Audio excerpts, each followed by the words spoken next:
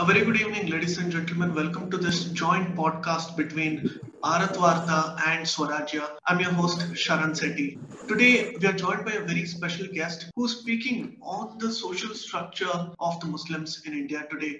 The Muslim community have been a part of our civilization for centuries now, but yet there is a distinct difference between the upper classes of the Muslim society and the lower classes of the Muslim society, which is today derived a term called Pasmanda Muslims. And nobody better to actually discuss this with than Dr. Faiyaz Ahmad Fyzie.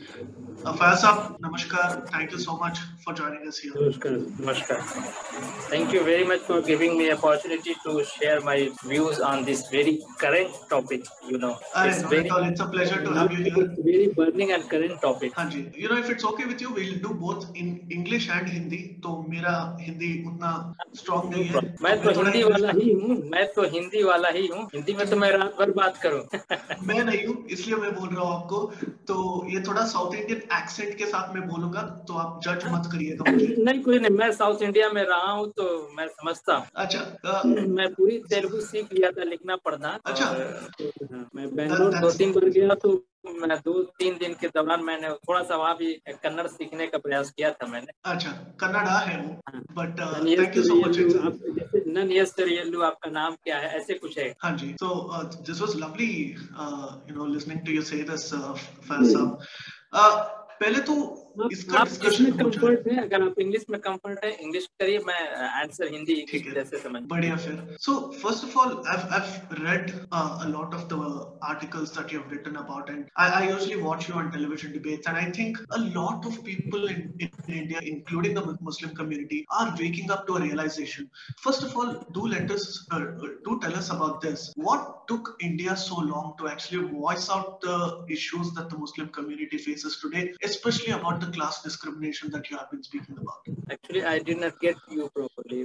Please repeat once again your question. मैं ये बोल रहा था कि इतने सालों से ये सारे प्रॉब्लम्स रहे हैं इंडिया में, और इतने साल से कोई बात ही नहीं कर रहे इसके बारे में. तो what took India so long to actually speak about this? देखिए, ऐसा नहीं कि इस पे हम बात नहीं कर रहे. बाबा कबीर के जमाने से आज तक हम इस पे लगातार बात कर रहे हैं. दिक्कत क्या है कि चूंकि डाउन टोडन समाज है, जो इंडिजिनस मुस्लिम है, जिसको हम देशज पसमांदा कहते हैं, इंडिक पसमांदा, को बहुत ही डाउन टोडन है. कोई भी आवाज निकल के मेन स्ट्रीम पे नहीं आ पाती. उसकी वजह ये कि जो मुस्लिम समाज को लीड करता है, जो एलीट क्लास है, जो बाहर से आया हुआ है, जो रूलर रहा है, उसने उस बात को निकल के आने भी बाहर नहीं दिया. जो क्लास डिफरेंस है या सोशल जस्टिस, उर्दू मीडिया है एज वेल एज जो इंग्लिश मीडिया या कोई भी जो नेशनल लेवल की जो मीडिया है, हर जगह आपको अशराफ मिलते हैं. वो उस बात को समाज से बाहर भी नहीं आने देते हैं, मोहल्ले से बाहर भी नहीं आने, घर से भी बाहर नहीं आने देते, और नेशनल लेवल पे या में तक तो आना बहुत दूर की बात है. लेकिन हम लगातार आवाज उठा. बाबा कबीर लेके आसिम बिहारी पे प्री पार्टीशन इंडिया में मुस्लिम लीग की ड्यूरेशन थ्योरी को बहुत स्ट्रांगली अपोज किया था, और उनका ऑर्गेनाइजेशन बर्मा से लेके श्रीलंका तक था. तो काम हुआ है. बीच में थोड़ा सा स्लो हो गया, इससे मैंने एक आर्टिकल भी लिखा है. शबीर अंसारी ने महाराष्ट्र में काम किया है. महाराष्ट्र में जो है इकबाल पेंटर ने काम किया. 90 साल तो रहा है. लेकिन ये बिल्कुल आप सही कह रहे हैं कि वो दिख नहीं पाता होता, उसकी विजिबिलिटी नहीं है, वहां तक लोग पहुंच नहीं पाते, चर्चा नहीं कर पाते. तमाम यूनिवर्सिटी कॉलेजेस में इस पे रिसर्च वर्क भी हुआ है. अगर आप कास्ट डिफरेंस बिटवीन मुस्लिम या कास्टिज्म अमंग मुस्लिम अगर गल करें, तो आपको बहुत से रिसर्च आर्टिकल्स और थीसिस पीएचडी में. लेकिन मेन इसमें आम तौर से चर्चा बिल्कुल कम होती, इसलिए लोगों को बिल्कुल नेसेंट और नया ही लग रहा है. ऐसा नहीं, संघर्ष रहा है, लेकिन चूंकि हम विजित हैं, मतलब हम लोग हारे हुए लोग हैं, बाहर से आए हुए मुसलमानों, तो हमारा विमर्श उस तरह से नहीं निकल के जा पाता. ये एक बात. जब से प्रधानमंत्री बात को कहा है, तब से ये थोड़ा मुख्यधारा के मीडिया जो है इस पर थोड़ा सा ध्यान केंद्रित करती है. तो अब इस पे लोग बात कर रहे हैं, सुन रहे हैं, जो एक बहुत अच्छा संकेत है इस देश की, जहाँ कई धर्म और आस्थाओं के लोग, कई भाषाओं के लोग, कई डिफरेंट सभ्यता संस्कृति के लोग आपस में रहते हैं. वहाँ सोशल जस्टिस की बात जो मुस्लिम समाज में, जो अगर पसमांदा की बात करें, जो इंडिक मुसलमान इंडिजिनस, वो मैं समझता हूँ 14-15 करोड़ है, यानी 90% ऑफ टोटल पॉपुलेशन है. वो बिल्कुल डाउन टोडन है, सबअल्टर्न है, वो वंचित है. उसको मुख्य धारा में लाने की बात करना है, जिसको आमतौर से समझता हूँ समाज में भी है और राष्ट्र। One of the first ways in which people can actually ensure social justice, in this case especially for the Pasmanda Muslims, is with political representation. मैं अभी किसी पक्ष का नाम नहीं लेना चाहता हूँ, पर do you think that within the Muslim community there is enough space for the Pasmanda Muslims at least to voice their concerns out? आपको लगता है कि वो एक political representation दिया गया है या दिया जाने वाला है? ये किसी पक्ष में हो सकता है, ना सिर्फ बीजेपी या एमआईएम। जो पॉलिटिकल रिप्रेजेंटेशन की बात है, पसमानदा आंदोलन जो उसका स्ट्राइक है, वो जो अंत्योदय का भी कार्यक्रम जो सरकार कर रही है। देखिए, हम एजुकेशनल, इकोनॉमिकल, पॉलिटिकल और सोशल हर तरह का अपलिफ्टमेंट चाहते हैं।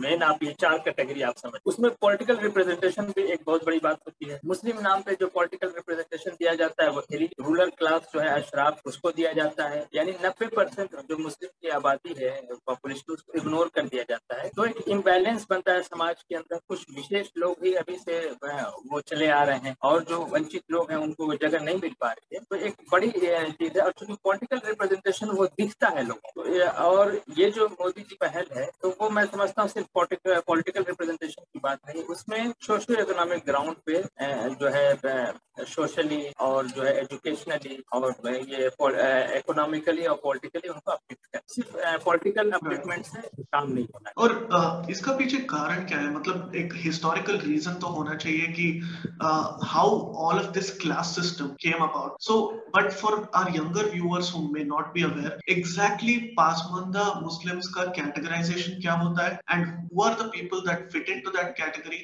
and why are they actually having some differences with the Ashraf community, especially because they're not being represented? आप हमें वो एक बार समझा देंगे? हाँ, देखिए, बाहर से जब मुस्लिम आए, जो अरब ईरान के मुस्लिम आए, स्पेशली यहाँ जो रूरल क्लास रहा है, अरब के लोग बहुत कम दिन रूल किया यहाँ पे, सिंध के इलाके में थोड़े। जो यहाँ जो रूलिंग क्लास रहा है मुसलमानों का, जो अशराफ खुद को कहता है, self proclaimed foreigner and foreign origin Ashraf, अपने को अशराफ शरीफ शब्द का जो प्लूरल नंबर है, जिसका मतलब होता है अपर क्लास या जो है उच्च वर्ग जिसको आप कह लीजिए। तो वो सेंट्रल एशिया, ईरान एक बड़ा वो था, तो ईरान का जो मौजूदा जो स्वरूप है वो छोटा हो चुका। ईरान एक बड़ा प्रभुत्व वाला देश था, इसीलिए इंडिया की जो मेन सरकारी लैंग्वेज थी अशराफ के शासनकाल में वो पर्शियन हुआ करती। ये जब आया है इंडिया में, तो उनके आने से पहले से भी यहाँ कन्वर्टेड मुस्लिम थे और उनके आने के बाद भी कन्वर्जन हुआ। तो चूंकि वो रूरल क्लास था और उसने इंडियंस को एक नजर से देखा, चाहे वो हिंदूज रहे हो या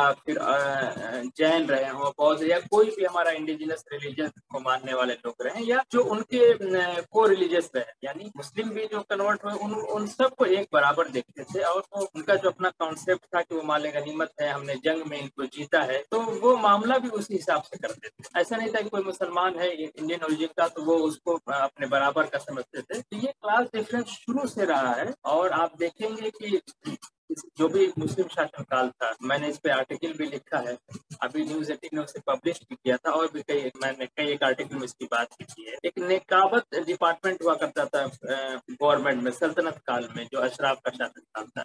तो नेकाबत काम का यही डिपार्टमेंट का यही काम था कि जो शासन प्रशासन में जो एडमिनिस्ट्रेशन में जो लोग हैं, उनकी रेस को देखना, उनकी ओरिजिन को देखना कि वो किस जाति और किस नस्ल के हैं, किस रेस और किस कास्ट के। अगर वो लोअर कास्ट हैं या जो उनकी इस्लामिक जो फिक्र की टर्मिनोलॉजी थी, रजील, कमीन, अरजाल, अजलाफ, इस तरह की, उसमें से तो नहीं है। तो अल्तमश के जमाने में, during the rule of Altamash, 32 लोगों को गवर्नमेंट से बाहर कर दिया गया, इसलिए कि वो लोअर कास्ट से बिलोंग करते। अब वो जो उनका सहधर्मी भी है उससे इनको कोई मतलब, यानी मुसलमान भी है तो इससे मतलब नहीं है, एक तरह से वो करते थे। इसमें वो डिस्क्रिमिनेशन नहीं करते थे। इंडियन है बस, ये काफी उनको डिस्क्रिमिनेट करने के लिए। भले ही नमाज पढ़ने वाला और रोजा रखने वाला, इससे मतलब काफी सेकुलर थे इस मामले में वो लोग, अभी भी है काफी सेकुलर है इस मामले में। भाई लात मार के भगाओ, कौन भी रहने दो।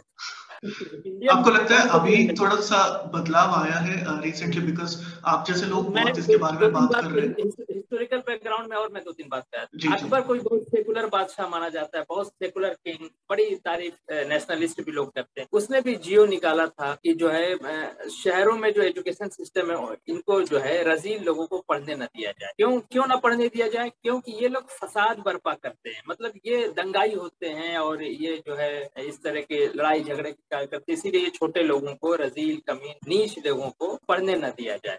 दूसरा, अकबर के जमाने में जो पनिशमेंट होता था वो भी कास्ट और रेस्ट के अकॉर्डिंग होता था। अगर सेम कास्ट के लोग कोई प्रॉब्लम करते हैं तो उनकी सजा कुछ और थी। एक लोअर कास्ट का आदमी जब अपर क्लास कास्ट या क्लास से जब कुछ करता है तो उसकी सजा ज्यादा थी। यानी अगर आप जैसे आपने किसी के घर में चोरी कर, तो अगर आप लोअर कास्ट हैं, किसी अपर कास्ट के घर में चोरी करते हैं तो आपको जैसे 10 रुपए जुर्माना, लेकिन अगर इक्वल कास्ट का करता है तो वो 5 रुपया ही वो उसकी सजा होगी।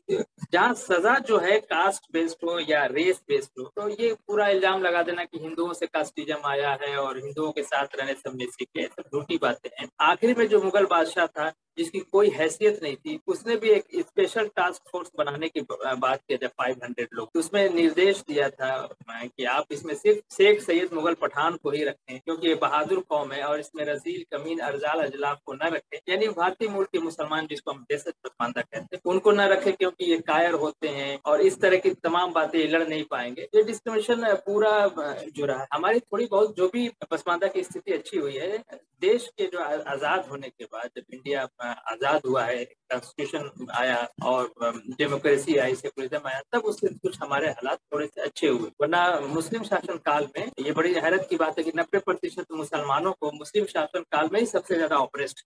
और ये were you referring to Bahadur Shah Zafar when you were mentioning about the last Mughal emperor? The last. Right. Or do you think that there is a realization among the common Muslims or the Muslim community कि ऐसा हमारे साथ एक विभाग के साथ एक historical injustice हुआ था? Because usually when we discuss the problems of the Muslim community, एक पूरा cluster बना के discuss करते हैं. We don't go into the subcategories of it and see that एक special community है जिनके special problems है और उसको we have to mitigate those problems. देखिए, इसमें मैं कहना चाहूंगा थोड़ा सा हिस्टोरिकल बैकग्राउंड समझिए। अशराफ का जब शासन काल का डाउनफॉल हो रहा था, वहां से उन लोगों ने Muslim discourse, two nation theory, इस तरह की अलगाववाद यानी सेपरेटिज्म का एक सिस्टम बनाया। और पार्टीशन के बाद भी मुस्लिम और हिंदू मतलब मजहब के नाम पे उन्होंने एक देश ले भी लिया कि हम एक इस्लामिक राष्ट्र बनाएंगे। उसके बाद भी यहाँ जो रह गए जो और यहाँ के मुस्लिम समाज को भी अशराफ लीड करता है, उसने उस चीज को कंटिन्यू रखा। यानी आप जो मुस्लिम विमर्श, जैसे अभी आजकल शोर हो रहा है कि सेंट्रल गवर्नमेंट में कोई मुसलमान नहीं है, ये मुस्लिम का जो रोना है, जो मुस्लिम विमर्श का ये जो है, ये मैं हमेशा कहता हूँ टू नेशन थ्योरी का ही बदला हुआ रूप है। यानी नाम बदल गया उसका, लेकिन वो अलगाववाद, सेपरेटिज्म नहीं बदला। इसीलिए चूंकि मुस्लिम समाज को अशराफ और लीड करता है, तो जो क्लास डिफरेंस है या जो सोशल जस्टिस की बात है वो उसको कभी नहीं करता है। वो इसलिए नहीं करता है कि फिर उसको और लोगों को भी जगह देनी पड़ेगी, भारतीय मूल के मुसलमानों को भी जगह देनी पड़ेगी, और वो बिल्कुल नहीं चाहता। एक बार वो हिंदुओं से उसको लगता है कि पावर शेयरिंग हो गई, पाकिस्तान ले ले, फिर इंडिया में रह के भी वो खूब अच्छे से पावर शेयरिंग में है, इवन बीजेपी गवर्नमेंट में भी वो मिनिस्टर वगैरह बनता है। लेकिन इस बार थोड़ी सी पसमानदा आंदोलन के उभार की वजह से थोड़ी सी स्थिति भिन्न हो रही है, और अब यहाँ से इन लोगों का जो है बोरिया बिस्तर लपेटा जा रहा है। इस वजह से, और जो इंडिजिनस पसमानदा उसके अंदर हमेशा इस बात को लेकर अवेयरनेस रही कि हमारे साथ डिस्क्रिमिनेशन होता है, लेकिन वो कमजोर है, उसकी पोजीशन वो इंस्लेव्ड है, तो उसकी पोजीशन ऐसी नहीं है कि वो मुखर होकर बात कर सकते, क्योंकि रोजी रोटी की बात है, लोग मार देते हैं, या उस सिस्टम है सोशल की वो बिना उसके जी नहीं पाता है। और जैसे मान लीजिए एक बड़ी सी दुकान है अशराफ की, उसके सामने सिलाई मशीन रखे, वो कपड़ा सिल रहा है, तो उसकी हिम्मत भी नहीं है कि हम इस इश्यू पे बात करें, क्योंकि कल से भाईजान कहते हैं कि तुम यहाँ से सिलाई मशीन ना लगाना। तो ये हमेशा पेट पे लात मारते हैं। तो ये एक सिस्टम रहा है उनको कंट्रोल करने का। इंस्लेव जब किसी को करते हैं तो तमाम तरह के उसमें सिस्टम होते हैं एजुकेशन में और इस तरह से, ताकि हमारा स्लेव निकल के बाहर ना आ सके। इस वक्त जो थोड़ा सा अशराफ बाहर हो रहा है, तो मुस्लिम नाम पे जो रोना शुरू हो रहा है वो इसीलिए हो रहा है कि जो है उनको जगह मिल जाए। पूरा पसमानदा इशू जब नेशनल लेवल पे चल रहा है मोदी जी के एड्रेस करने के बाद से, तो इनको इसीलिए दिक्कत हो रही कि अगर पसमानदा को जब भागीदारी मिलने लगेगी तो हमारा क्या होगा। ये उनको ये नहीं दिक्कत है कि उनको भागीदारी नहीं, उनको दिक्कत है कि इनका जो गुलाम था वो निकल के आजाद हो जाएगा, उसको पॉलिटिकल रिप्रेजेंटेशन मिलेगी। तो वो जब फ्री हो जाएगा तो एक फ्री माइंड की तरह, फ्री लोगों की तरह सोचेगा, समझेगा, तो फिर धोखे में नहीं आएगा, हमारी बात नहीं सुनेगा, और फिर हमारा क्या हो, हम कैसे बैलेंस बन। तो उनको ज्यादा चिंता इस बात की है कि ये गुलाम हमारा आजाद हो जाएगा तो फिर हम किससे गुलामी कराएंगे, खेती किससे कराएंगे, नारा किससे लगवाएंगे, सरतन से जुदा किससे करवाएंगे, स्टोन किससे फेंकवाएंगे, दंगे में किसको भड़का के ले जाएंगे। तो ये पूरा उनका सिस्टम डिस्टर्ब हो रहा है। इसलिए मैं हमेशा कहता हूँ कि इस देश में जो सांप्रदायिकता है, जब भी सांप्रदायिकता की बात की जाती है तो उसको हिंदू सांप्रदायिकता से जोड़ दिया जाए। मेरा स्पष्ट मानना है कि हिंदू सांप्रदायिकता मुस्लिम सांप्रदायिकता के लिए, तो जब मुस्लिम समाज में सोशल जस्टिस जब आएगा तो मुस्लिम सांप्रदायिकता खत्म होगी, और जब मुस्लिम सांप्रदायिकता खत्म होगी तो हिंदू सांप्रदायिकता ऐसे ही खत्म हो जाएगी। हिंदू बाय नेचर सांप्रदायिक नहीं होता, वो कम्युनल होता ही नहीं बाय नेचर। फैज साहब, जब आप गुलामी की बात करते हैं, is it actually limited to only these people, the Pasmanda community being used for the benefit of the Ashrafs, or does it also have to do with vote bank politics? क्योंकि आज जो मुस्लिम वोट है वो काफी consolidated है, but specially because of say moves like triple talaq को abolish करना, do you think there is a disruption with Muslim community? ये एक भीड़ बना के रखा गया है। वोट के समय भी इसका इस्तेमाल होता है, गवर्नमेंट पे प्रेशर डालने के समय में। जो इस्लामिक संगठन है, जो इस्लाम के नाम पे चलते हैं, तबलीगी जमात है, जमात इस्लामी है, वो भी भीड़ दिखाती है। और उनका जो पूरा मूवमेंट है कि हम इस्लाम फैला रहे हैं, या वो जो है एक्चुअली में करते क्या है, वो अरबीकरण और ईरानीकरण हमारा करते, शेरवानी पहनना और फिर बढ़िया उर्दू बोलना, और जो इंडिजिनस कल्चर है उसको खराब कहना, जिस कल्चर को जीता है तो वो अरबीकरण है। तो वो सब भी भीड़ लगाते हैं। अगर कोई किसी भी मूवमेंट है, किसी भी संगठन के पीछे बहुत ज्यादा लोग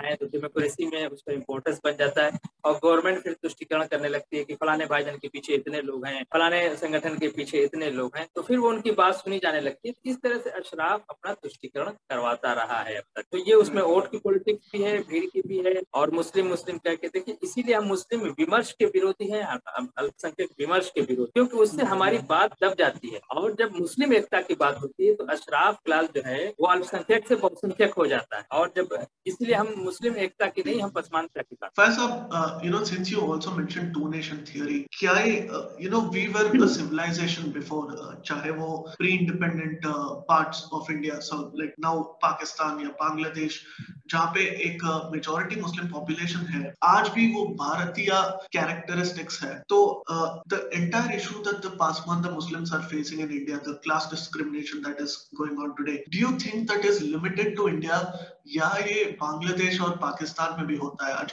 Because we generally know about सब जगह। देखिए, आसिम बिहारी की जो मूवमेंट था वो तो पार्टीशन से पहले था, और वो लाहौर में भी उसके मीटिंग्स हुआ करती थी, बर्मा तक में हुआ करती थी, बांग्लादेश। तो ये पूरा जो सब कॉन्टिनेंट है हमारा, सब में ये जो क्लास ऑफ सिविलाइजेशन है बिटवीन द मुस्लिम सोसाइटी आपको हर जगह दिखाई दे। आप सिंध में चले जाएं, पाकिस्तान के पंजाब में चले जाएं तो वहाँ पंजाबी लैंग्वेज और उर्दू का आपको टक्कर दिखाई देगा। बांग्लादेश उसी पे बंटवारा ही हो गया पाकिस्तान का। एक जिसमें ज्यादा एट्रोसिटी हुई थी, उस डेट को मैं समझता हूँ कि 21 अगस्त या ऐसी से कोई डेट है जिसपे भाषा मदर लैंग्वेज डे मनाया जाता है यूएन ने उस दिन पे, क्योंकि वो उनको एट्रोसिटी की जा रही थी उनके लैंग्वेज और कल्चर के ग्राउंड पे। ये जो टसल है, ये जो संघर्ष है क्लैश बिटवीन सोसाइटी, जो सिविलाइजेशन है, ये मुस्लिम समाज के अंदर है।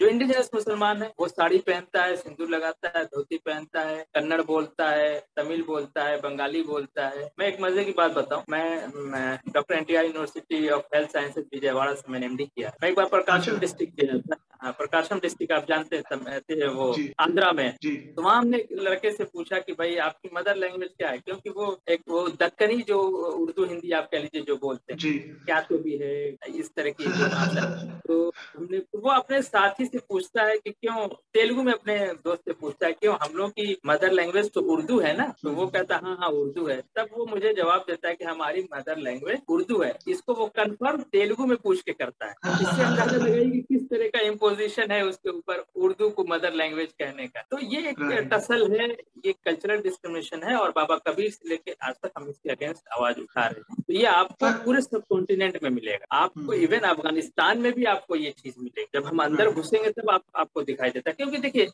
कल्चर एक ऐसी चीज है जो आपके फेथ के ऊपर भी हावी होती है। जैसे आप नमाज पढ़ने जा रहे हैं, हम एक अरब देश में पैदा हुए धर्म को मानते, लेकिन जब हम नमाज पढ़ने जाते हैं तो अपने लोकल ड्रेस पहन के जाते हैं। हमारे दादाजी धोती पहन के नमाज पढ़ने जाते हैं, अब तो सारे लोग पैंट शर्ट पहनने लगे। उस शादी आज भी जो होती है, तो आप देखिए ठीक है, निकाह का खुतबा जो है वो इस्लाम के अकॉर्डिंग होता है, लेकिन और जो कस्टम्स हैं वो इंडिजिनस कस्टम है, वो उसके धर्म के ऊपर कल्चर हमेशा प्रभावी होता है, क्योंकि आदमी अपनी माँ से बात करने का जो कल्चर है वो उसका इंडिजिनस होता है। वो अरब या इंग्लैंड की तरह फादर मदर की तरह हम लोग बात नहीं करते। हमारे पिताजी माताजी आते हैं तो हम हाय हेलो नहीं करते। हमारा एक जो कल्चर है, उस कल्चर वो जो हम कल्चर प्रैक्टिस करते हैं, है ना, तो वो डिफरेंट होता ही है। और उस कल्चर पे जब आक्षेप होता है, उस पर कहीं बाहर से उसको दबाव होता है, तो फिर रेजिस्टेंस भी उसका डेवलप होता है, रेजिस्ट भी होता है, कम है। इसीलिए जो अशराफ ने जो इस्लामिक तहरीकें यहाँ चलाई, उनका सारा ध्यान इस पे था कि इनको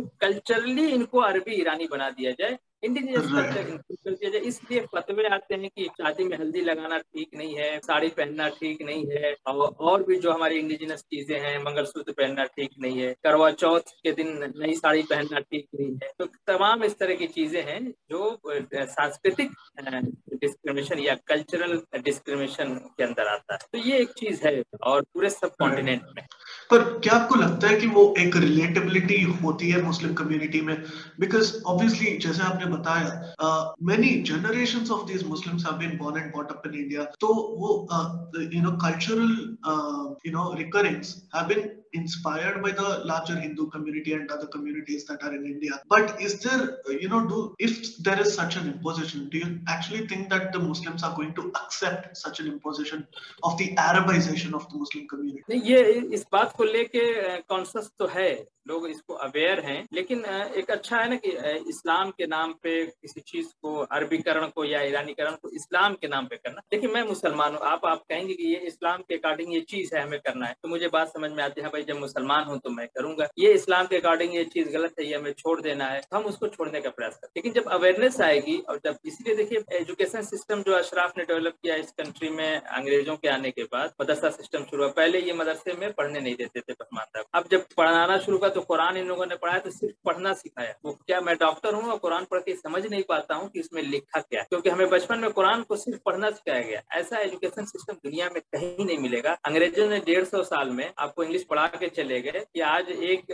भारत का आदमी दूसरे कोने के भारत के आदमी से बात करना होता है तो वो इंग्लिश में बात करता है। हमारा 12 में पढ़ने वाला बच्चा भी इंग्लिश में बात न कर पाए, 4 लाइन इंग्लिश की पढ़ के समझ जाता है कि ये फिल्म की बात लिखी गई है, कि पॉलिटिक्स की बात लिखी गई, कि स्पोर्ट्स की बात लिखी, इतना तो वो समझ जाता है। लेकिन इन्होंने 6 साल में न पढ़ाया, फिर उसके बाद मदरसे खोले। मुझे जैसे डॉक्टर भी समझ नहीं पाता। तो उनका मकसद यही था कि सिर्फ ये पढ़ जाए रट्टू तोते की तरह, ताकि दूर से मुसलमान दिखाई दे, और अगर वो और उसको एजुकेट नहीं किया, तोते की तरह पढ़ा दिया, ठीक है, उसका ये नुकसान होता है कि हम जान ही नहीं पाते कुरान में क्या लिखा है। वो इसलिए कि जब हम अनएजुकेटेड होंगे तो हम उनसे क्वेश्चन ही नहीं कर पाएंगे। जब हम उनसे कहेंगे देखो इस्लाम में ये चीज है, ये चीज नहीं है, फिर हम क्वेश्चन नहीं करेंगे, क्योंकि हमें पता ही नहीं। अगर हम कुरान पढ़ लेंगे, अरबी भाषा जान जाएंगे, हदीस पढ़ लेंगे, तो फिर हम सवाल करेंगे। अगर वो आपके कोई एंटी इस्लामिक चीज इस्लाम के नाम पे करने को कहेंगे तो हम मना कर देंगे। जो हमारा कल्चरल डिस्क्रिमिनेशन है, इसके लिए इस्लाम जो है, इस्लाम बिल्कुल अलाउ करता है कि आप अपने लोकल कस्टम और कल्चर को फॉलो कर सकते हैं। लेकिन जब ये तक हमें कैसे पता चलेगा? जब हम पढ़ेंगे।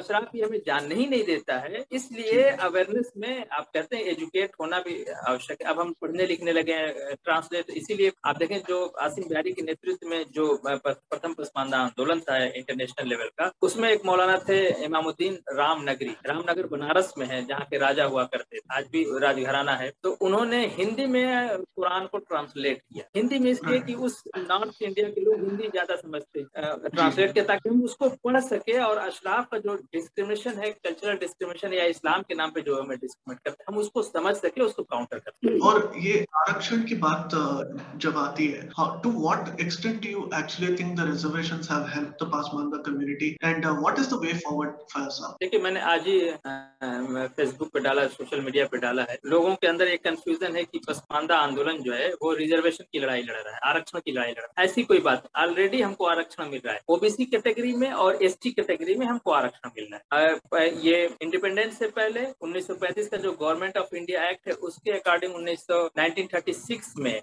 जो लिस्ट आई थी शेड्यूल कास्ट की, उसमें मैक्सिमम पसमानदा की जातियां थी उसमें। लेकिन वो शेड्यूल कास्ट का जो रिजर्वेशन है वो नहीं मिल पाया, और उसके लिए भी अशराफ वर्ग जो मौलाना हिफ्जुर रहमान, मौलाना आजाद ने उसके अगेंस्ट वोट किया था। बड़ी आपको हैरत होगी। और सरदार पटेल और श्री राजगोपालाचारी ने फेवर में किया था कि जो मुसलमानों में जो इस तरह की जातियां उनको मिलना है। ये बात हमें बताया नहीं जाता। मैंने इस पे एक आर्टिकल लिखा था, मौलाना आजाद का अशराफ चरित्र संशोधित करके, और राष्ट्रीय सहारा में छपा भी था, तो उसको रोक दिया गया। तो अभी ओबीसी और एसटी कैटेगरी में आते हैं। तो हम आरक्षण की लड़ाई नहीं लड़ रहे। हमारी आरक्षण के मामले में हमारा सीधा सा कॉन्सेप्ट है कि आरक्षण की समीक्षा होनी चाहिए, इसकी एनालिसिस होनी चाहिए कि आरक्षण जिस चीज के लिए है कि डाउन टोडन लोगों को, जो कास्ट और क्रीड या इस तरह से जो डिस्क्रिमिनेटेड हैं, उनको अपलिफ्ट करने के लिए एक टूल के तौर पे आरक्षण को लागू किया गया था। तो अब इसकी एनालिसिस होनी चाहिए कि क्या हम उस गोल को अचीव कर पा रहे हैं कि नहीं रिजर्वेशन के वजह से। तो देखिए, पसमानदा को रिजर्वेशन प्रॉपर नहीं मिल पाता है। हमारी बहुत सी ऐसी जातियां हैं जो ओबीसी कैटेगरी की हैं, ओबीसी में लिस्टेड नहीं। हमारी बहुत सी ऐसी जातियां हैं जो शेड्यूल ट्राइब में आ सकती हैं, लेकिन वो शेड्यूल ट्राइब में लिस्टेड नहीं है, इस वजह से उनको शेड्यूल ट्राइब का फायदा नहीं मिल पाता है। शेड्यूल कास्ट का तो वो प्रोविजन है आर्टिकल 341 के पैरा 3 के अकॉर्डिंग कि अगर वो जो है मुस्लिम है या क्रिश्चियन है तो वो उसको शेयर नहीं कर सकता है। वो एक अलग बात है, उसके लिए भी हमारी डिमांड है कि उसको जो है रिलीजियस जो फाउंडेशन है वो खत्म किया। अब आरक्षण पे एक बात बता, आरक्षण की जब बात चल रही थी, जैसे मौलाना आजाद हिफ्जुर रहमान का हमने जिक्र किया, इन्होंने आरक्षण का विरोध किया। कॉन्स्टिट्यूशन ड्राफ्ट असेंबली में भी अशराफ वर्ग ने आरक्षण का विरोध किया, क्योंकि आरक्षण वंचित मुसलमानों को मिलता था। वंचित मुसलमान कौन थे? भारतीय मूल के मुसलमान। तो अगर आरक्षण कंटिन्यू होता तो फिर वो बराबरी में आ जाएंगे, जैसे हिंदू समाज भी सवर्णों के साथ बराबरी में आने लगा, वो भी एमएलए एमपी बनने लगे। उन्होंने आरक्षण और बहुत बुरे शब्दों में आरक्षण, आप कॉन्स्टिट्यूशन ड्राफ्ट असेंबली में जब आरक्षण की बहस देखें तो कुत्ते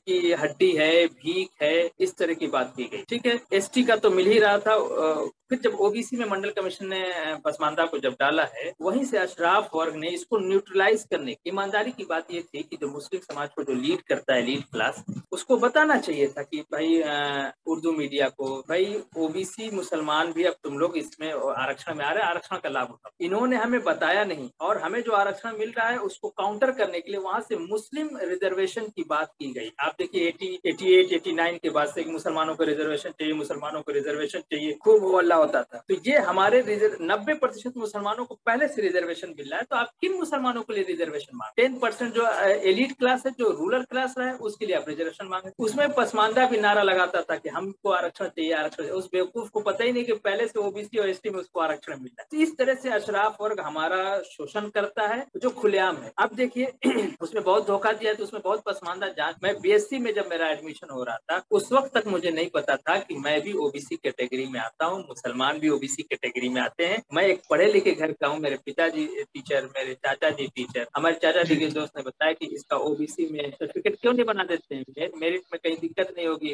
एडमिशन हो जाएगा। हमारे चाचा ने कहा कि हमें इसकी कोई जरूरत नहीं है और बच्चे हमारे तेज हैं, वो कर लेंगे। मैं एक बात बता रहा हूँ कि अवेयरनेस की कितनी कमी है कि गवर्नमेंट जिस चीज को दे रही है वो चीज भी हम नहीं ले पा रहे हैं, क्योंकि अशराफ वर्ग बीच में है, वो हमें कंफ्यूज करता है। वो कहता है कि देखो हिंदुओं को रिजर्वेशन मिल रहा है, मुस्लिम को रिजर्वेशन चाहिए, जिसको रिजर्वेशन मिल रहा है वो भी धूप में नारा लगा रहा है कि हमको रिजर्वेशन चाहिए।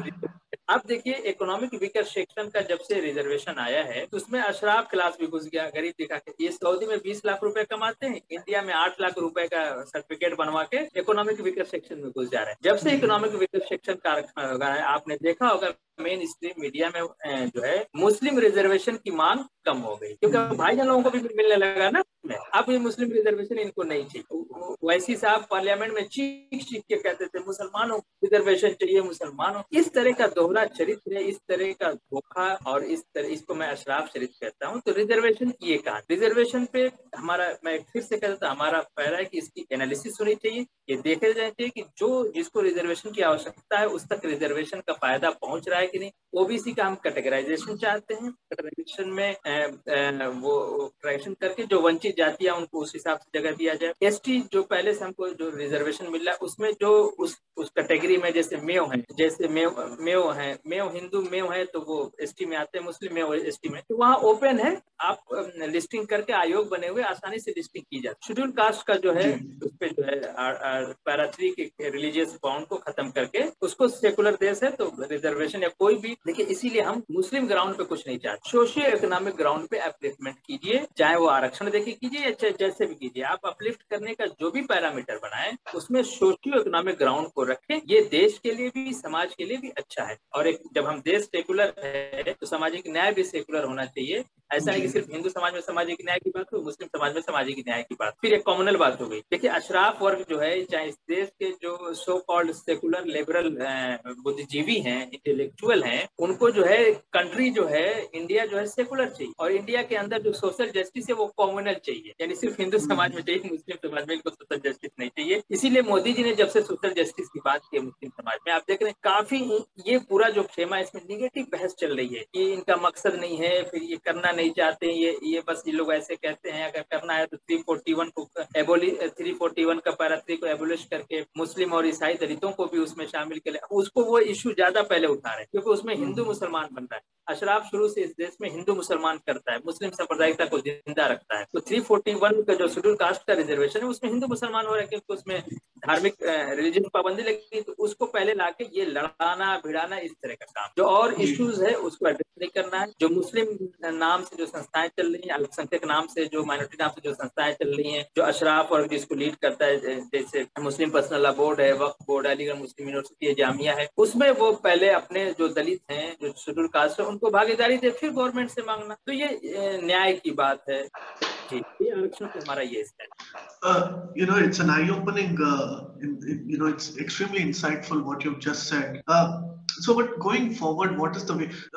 अभी हम फंडामेंटलिज्म या फंडामेंटलिस्ट एटीट्यूड की जब एक बात होती है, sometimes there is a certain section of the community that ascribes the entire blame on the entire Muslim community. But from what you've just told me, there is a 90 to 95% of the Muslim community which wants reform, which wants education, which wants good jobs, which wants to move forward and integrate with the local culture. And there has been an active resistance for centuries together now from a particular community. But going forward, what do you think is the steps that the Pasmanda Muslim community must adopt and must actually stand by? In one word answer, I would like to say that social justice. जब सामाजिक न्याय मुस्लिम समाज में आएगी तो और भी जितनी बुराइयां वो उसी से मैनेज हो जाएंगी। जब मुस्लिम पर्सनल लॉ बोर्ड में धोती पहना भी मुसलमान बैठेगा तो अशराफ का जो अरबीकरण वाला सिस्टम है ना, वो ऐसे ही खत्म हो जाएगा। सिर्फ शेरवानी टोपी पहने को ही मुसलमान नहीं समझा जाएगा, फिर धोती पहनने वाले को भी मुसलमान समझा जाएगा। जब मुस्लिम पर्सनल लॉ बोर्ड की मीटिंग में हमारी मदर साड़ी पहन के जब बैठेगी, हमारी सिस्टर जब साड़ी पहन के जब बैठेगी, तो वो ऐसे ही न्यूट्रलाइज हो जाएगा। तो सोशल जस्टिस के द्वारा ही हम मुस्लिम समाज की और कुरीतियों को और ये जो अशराफवाद का इम्पोजिशन है, जो कल्चरल डिस्क्रिमिनेशन है, उसको हम खत्म कर सकते हैं। ये सबसे पहला, और मैं इससे ये स्टेब्लिश हो चाहे ना हो, कम से कम मैंने अपने लाइफ का एम बनाया था कि चाय खाने से लेकर पार्लियामेंट तक इस पे डिस्कशन हो मुस्लिम समाज में सामाजिक न्याय। और मैं समझता हूँ कि बहुत जल्दी वो वक्त सामने आ गया है। प्रधानमंत्री ने जब से इसको एड्रेस किया, लगातार मीडिया में इस पे बहस चल रही है, और मैं समझता हूं कि ये देश के लिए बहुत अच्छी बात है कि मुस्लिम समाज में सामाजिक न्याय की बात हो रही है, और इसी से मुस्लिम सांप्रदायिकता को भी हम कंट्रोल करें, और इस तरह से और भी जो समस्याएं हैं उसको हम कंट्रोल करें। जब हम आएंगे, जैसे आप हमसे बात कर रहे हैं, जब जैसे यूसीसी है, एक उदाहरण के तौर, आप यूसीसी पे डिबेट कराते हो, यूसीसी को सरकार लाना चाहती है, तो उस पर जब चर्चा होगी तो आप सिर्फ शेरवानी पहने चंद लोगों को, जो विदेशी मुसलमान, उन्हीं को बुला के आप पूछेंगे, समझेंगे तो गलत डिसीजन लेंगे। आप जो 90% भारतीय मूल का मुसलमान है उसको भी बुला के पूछिए, वो बंगाली मुसलमान से बुला के पूछिए जो धोती पहनता है, बंगाली में बोलता है, उस कन्नड़ मुसलमान से भी बुला के पूछिए कि भाई तुम्हारी क्या है, तो वो कहेगा कि हमारे यहाँ तो मामा की लड़की से शादी होती है। वो उत्तर प्रदेश वाला कहेगा कि हमारे यहाँ नहीं होती है। और फिर वो भारतीय मूल का जो पसमानदा है वो कहता है कि नहीं, हम अपनी मदर की जगह दूसरी को नहीं देख सकते, हम नहीं चाहेंगे हमारे पिता दूसरी शादी करें। आप हमसे पूछते ही नहीं हो, आप चंद एलिट क्लास के अशराफ का स्टेटमेंट लेके उन्हीं की मेंटेलिटी से आप हमें भी डील करते हो। ये एक बड़ी प्रॉब्लम है, बड़ी समस्या है कि 90% मुसलमान जो भारतीय मूल का है उसकी कोई बात ही नहीं सुनना चाहता, उसके दुख दर्द को भी कोई सुनना ही नहीं चाहता। पहली बार सरदार पटेल के बाद पहली बार मैं समझता हूँ कि प्रधानमंत्री तो पहले है प्रधानमंत्री जिन्होंने सोशल जस्टिस की बात इतने मुखर होके कही मुस्लिम समाज में, और सरदार पटेल वो पहले व्यक्ति थे जिन्होंने आसिम बिहारी के नेतृत्व में जो पसमांदा आंदोलन जमातुल मोमिनीन मोमिन कॉन्फ्रेंस के नाम से चल रहा था उसको सपोर्ट किया, और उसके दो बड़े कार्यकर्ता नूर मोहम्मद अब्दुल करीम अंसारी को बिहार राज्य में कांग्रेस के अशराफ लीडरशिप के विरोध में जाके उनको जगह दिलवाई कैबिनेट में, बिना कांग्रेस पार्टी ज्वाइन। एक बड़ी बात थी। उस सरदार पटेल के बाद अब ये एक ऐसा नेतृत्व आया इंडिया में जो उस बात को आगे लेके जा, इतना बड़ा गैप हुआ आप समझ लीजिए। बीच में सोशल जस्टिस के बीपी मंडल ने जो आरक्षण वगैरह दिया वो भी एक बड़ा है जिससे हमारी स्थिति थोड़ी बहुत अच्छी। मेरा आखिरी सवाल ये है कि फैज साहब, अभी whatever steps are taken in favor of the Muslim community in terms of reforming it, whether it is जब हम UCC की बात करते हैं या abolition of triple talaq, अभी एक नया नैरेटिव है जो मुस्लिम लीडर्स आज सेट कर रहे हैं कि this is a BJP tactic to divide the Muslim vote. औरतों को अलग बनाओ और मर्दों को अलग बनाओ, या in terms of class system. तो ये नैरेटिव को कैसे काउंटर करें? देखिए वो अशराफ चूंकि शासक वर्ग है और उसका साथ देने के लिए इस देश के so called secular liberal left लोग भी हैं। अभी 2-3 दिन पहले एक बहस में एक लेफ्ट के बहुत बड़ा एक चेहरा इस देश में सेकुलरिज्म के बहुत काम भी किया है, मैं बहुत सम्मान करता हूँ, डॉक्टर BN राय जो है पुलिस IPS रहे हैं और वर्धा यूनिवर्सिटी के वो वाइस चांसलर भी रहे हैं और प्रगतिशील साहित्यकार का जो संगठन है उसके वो अध्यक्ष भी हैं। काफी काम किया है उन्होंने और सेकुलरिज्म पे बड़ा काम है। वो जब पसमानदा मुद्दे के बारे में फेवर में बात कर रहे थे कि हाँ मुस्लिम समाज में सामाजिक न्याय को एड्रेस करना चाहिए, पसमानदा की बात करनी चाहिए, उसी डिबेट में एक दूसरे साहब ने उनको कहा, विभूति नारायण राय जी को, BN राय जी को कहा कि आप बिल्कुल भाजपा प्रवक्ता की तरह बात कर, यानी मुस्लिम समाज में सामाजिक न्याय की बात कर देने को ही एक ऐसे आदमी जो पूरी जिंदगी लेफ्टिस्ट रहा है, वो लेफ्टिस्ट मशहूर रहा है और उन्होंने मुसलमानों के लिए बहुत मतलब अपनी जान को जोखिम में डाल के भी काम किया है, दंगे पे बहुत किताबें भी लिखी हैं, तो उनको कह देना मेरे ऊपर भी आरोप है। देखिए ये आरोप पहले से है कि हम मुस्लिम समाज को पसमानदा आंदोलन बांट रहा है। देखिए मुस्लिम समाज पहले से इतनी तरह से बटा हुआ है, अशराफ ने इसको इतना बांट रखा है कि अब हमारे बांटने के लिए कुछ नहीं, हम जोड़ने की बात कर रहे हैं, हम जाति से जमात की बात कर रहे हैं कि जो डाउन टोडन लोग हैं वो एक दूसरे के साथ मिलके, इसलिए कहा कि हम मुस्लिम एकता की नहीं, हम पसमानदा एकता की बात करें। तो वो जब आगे आएंगे तो ये इनका, अब ये इन्होंने जब भारतीय जनता पार्टी ने होना तो ईमानदारी की बात थी कि जो सोशल जस्टिस की पार्टियां इस देश में, उनको मुस्लिम समाज के सोशल जस्टिस को भी एड्रेस करना चाहिए, लेकिन वो मुस्लिम को मोनोलिथ मान के शेरवानी पहनने वाले भाईजान या कोट पैंट पहनने वाले भाईजान या कम्युनिस्ट भाईजान, अशराफ में जो कम्युनिस्ट भी होते हैं वो इस्लाम का इनकार करते हैं, अल्लाह रसूल का इनकार करते हैं, लेकिन वो अशराफवाद और वो मुहर्रम में जाके मातम करते हैं हाय हुसैन, तो वो मुहर्रम मनाना नहीं छोड़ते, क्योंकि मुहर्रम सीधा सीधा सैयदवाद से और जो रेसिज्म से जुड़ा हुआ एक त्योहार क्या है, एक इवेंट है जो हर साल वो उसको रिन्यू करते हैं। तो वो लोग की बात सुन लेना, तो मोनोलिथ मान के उन्हीं की बात करते हैं, उन्हीं को जगह दे के ये सेकुलर जो सोशल जस्टिस की पार्टी में समझते हैं कि हमने सोशल जस्टिस, इसीलिए ये मुस्लिम सांप्रदायिकता और इस तरह की अभी जस का तस बना हुआ है। तो करना तो इनको चाहिए था, लेकिन अब एक मोदी जी ने कह दिया, जिनको राइट विंग और इस तरह की कहा जाता है कि फासिस्ट है, तो ये है वो, जो भी आप कह लीजिए, तो इनको तो इसके एक तो इन्होंने किया नहीं, दूसरा कर रहा तो उसको सपोर्ट करना चाहिए था। अब दूसरे की ऐसी आलोचना कर रहे हैं कि मुस्लिम समाज को बांटना चाह रहे हैं। अरे बांटने के लिए कुछ बचा हुआ है कि दूसरा बांटेगा?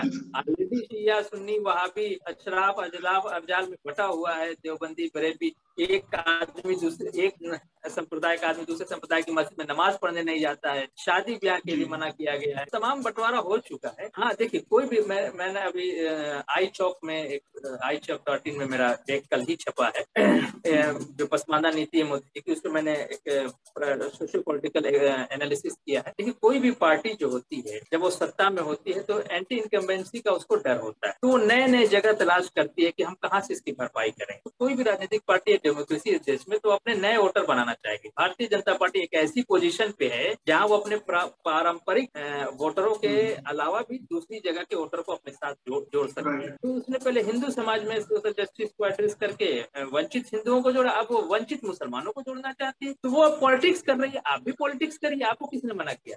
आप भी ये एटीट्यूड तो अभी मेरी बात पूरी हो जाने दे, आप भी सोशल जस्टिस की बात करते हैं, क्या वो बांटना नहीं है? आप ब्राह्मण और दलित को नहीं बांट रहे हैं जब आप सोशल जस्टिस की बात करें, यानी हिंदू में सोशल जस्टिस की बात हो रही है तो वो जोड़ने की बात हो रही है, मुस्लिम में सोशल जस्टिस की बात हो रही है तो वो बांटने की बात। पता नहीं किसी स्कूल कॉलेज में पढ़ के आते हैं, भैया रात है, आप अगर रात कह रहे हो तो ठीक है, हम रात कह दे रहे हैं तो नहीं साहब आप झूठ बोल रहे हैं। तो ये इस तरह की पॉलिसीज को हम क्या कहते हैं? पर ये एटीट्यूड तो अभी देखिए मैं एक बात, ये फेक नैरेटिव बनाने का प्रयास, ये चलना नहीं। इनको ये लग रहा है कि जैसे इन्होंने किसान बिल आया था या NRC आई थी या GST आया था, नोटबंदी का विरोध कर गए और उस पर भाजपा को बैकफुट पे लाने का प्रयास किया। मुस्लिम समाज में सामाजिक न्याय का ये जो पसमानदा मुद्दा है, इस पे अगर जो सो कॉल्ड लेफ्ट लिबरल और सोशल जस्टिस की पार्टियां विरोध करती हैं, बुद्धिजीवी विरोध करते हैं, तो मुंह की खाएंगे, क्योंकि बहुत जेन्युइन और रीजनेबल ये डिमांड है सोशल जस्टिस की, हिंदू समाज में हो रहा है, मुस्लिम समाज में, इस पे ये स्टैंड ले ही नहीं पाएंगे, ये मुंह की खाएंगे। आप देख आज ये एटीट्यूड की आप जो बात किया, देम बीइंग लेफ्ट